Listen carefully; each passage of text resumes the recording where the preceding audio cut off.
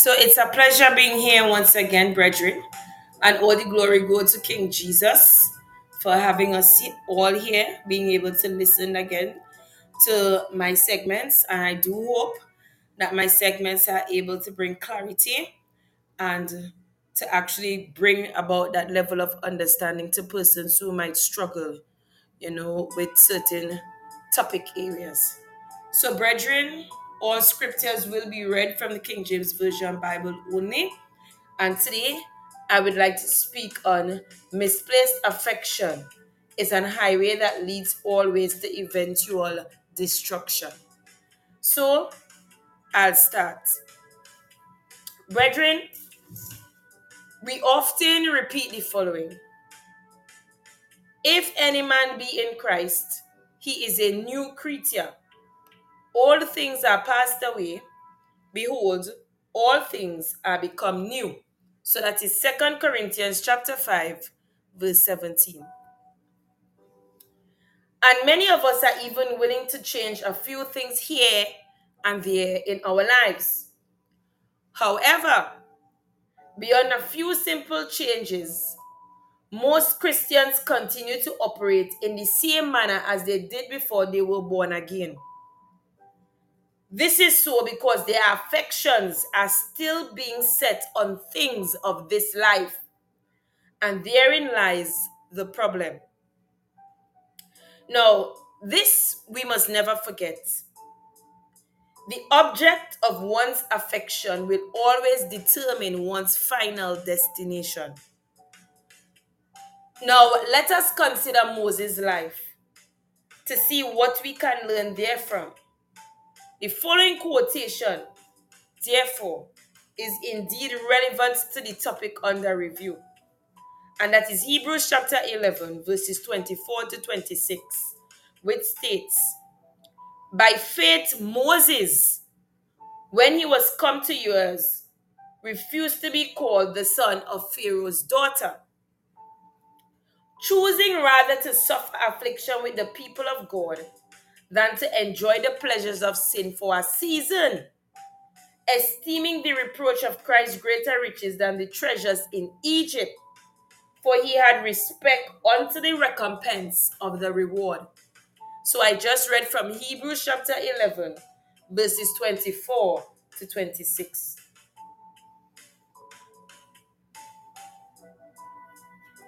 So from the scriptures that I just read, brethren, one can readily see that Moses' affection was not set upon earthly things.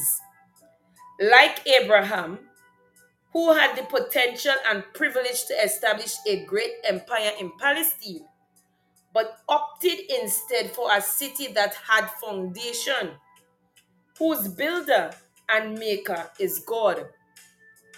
Moses abandoned personal fame and much worldly acclaim and chose instead to suffer with the people of God. This noble position was taken by him because his affection was set on things eternal rather than on things temporal. End time saints, the importance of the focus of one's affection is highlighted by the fact that it determines the quality of one's choice. This fact, the following quote surely substantiates, which is Colossians chapter 3, verses 1 to 7, which states, If ye then be risen with Christ, seek those things which are above, where Christ sitteth on the right hand of God. Set your affection on things above, not on things on the earth. For ye are dead, and your life is hid with Christ in God. When Christ, who is our life, shall appear, then shall ye also appear with him in glory. Mortify therefore your members which are upon the earth: fornication, uncleanliness, inordinate affection, evil concupiscence, and covetousness, which is idolatry. For which things' sake the wrath of God cometh on the children of disobedience, in the which ye also walked some time when ye lived in them. So that is Colossians chapter 3, verses 1 to 7. So, brethren, as I come to a close, the scripture shared today is very straightforward and needs no further explanation and can be summarized in the following statements. So I'll summarize it by stating, if one's affection is earthbound, one can be sure of God's damnation. However, if our Lord we really love, or our affection will be set on things above. Brethren, you should never forget that the majority of the Israelites that came out of Egyptian bondage ultimately perished in the wilderness because their hearts were set on the things of Egypt. And many precious saints are out of the way today simply because their affections are set on things temporal rather than on things eternal. Yes, brethren, the goal and path you choose will determine whether you win or lose.